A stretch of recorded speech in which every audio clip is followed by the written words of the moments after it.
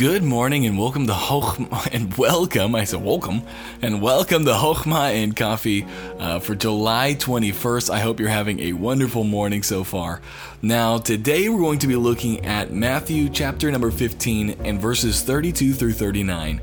And it's really hit me hard today, and I'll tell you why in just a moment. But let's read verses 32 through 39, and they say this. Then Jesus called his disciples unto him and said, I have compassion on the multitude, because they continue with me now 3 days and have nothing to eat, and I will not send them away fasting, lest they faint in the way. And his disciples saying to him, When should we have so much bread in the wilderness, as to fill so great a multitude? And Jesus saith unto them, How many loaves have ye? And they said, 7, and a few little fishes.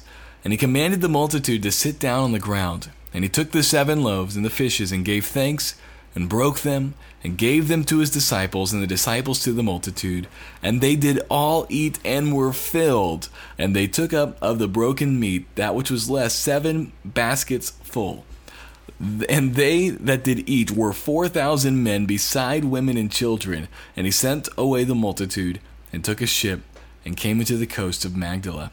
Now, the reason this has hit me so hard is today I started a little side job. You probably have heard of it, DoorDash. And what happens with DoorDash, which really coincides with what happened here, is they give you something called a red card. And this little red card's a little debit card that whenever somebody has a need, like they place their order through DoorDash and you need to pay for it, you can use this card to pay for whatever is needed. I couldn't go down, to the Minute Market and buy myself something, but when the need arises for DoorDash purposes, I have unlimited cash. Whatever I need for that order, I can pay. And you say, why did you just say that? Well, it seems like Jesus had this heavenly gift card, right? That whatever he needed to do to glorify the Father, he could do it. He had that authority, whatever was in God's will.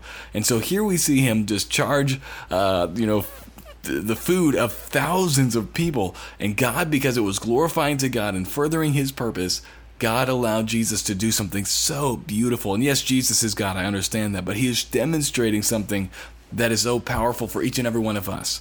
Jesus tells us that whatever we ask him in his name, he'll do it. And this is the truth. We have a card from God called prayer. And if we will only think about God's purposes, right? Not going to the Minute Market for ourselves, but we go there to further his kingdom and his purposes, and we are on doing his will, he will answer our prayers. And so, friends, Jesus fed thousands of people with a tiny lunch. God can use you to feed hundreds and thousands of spiritually hungry and thirsty people if we'll just dedicate some of our lives to that prayer, to that intercession, to asking God for those things that we have need of. And so, friends, would you dedicate some of your time today to pray, not for yourself, but for others, for our lost and dying world. And let's see what God does through a praying, believing church.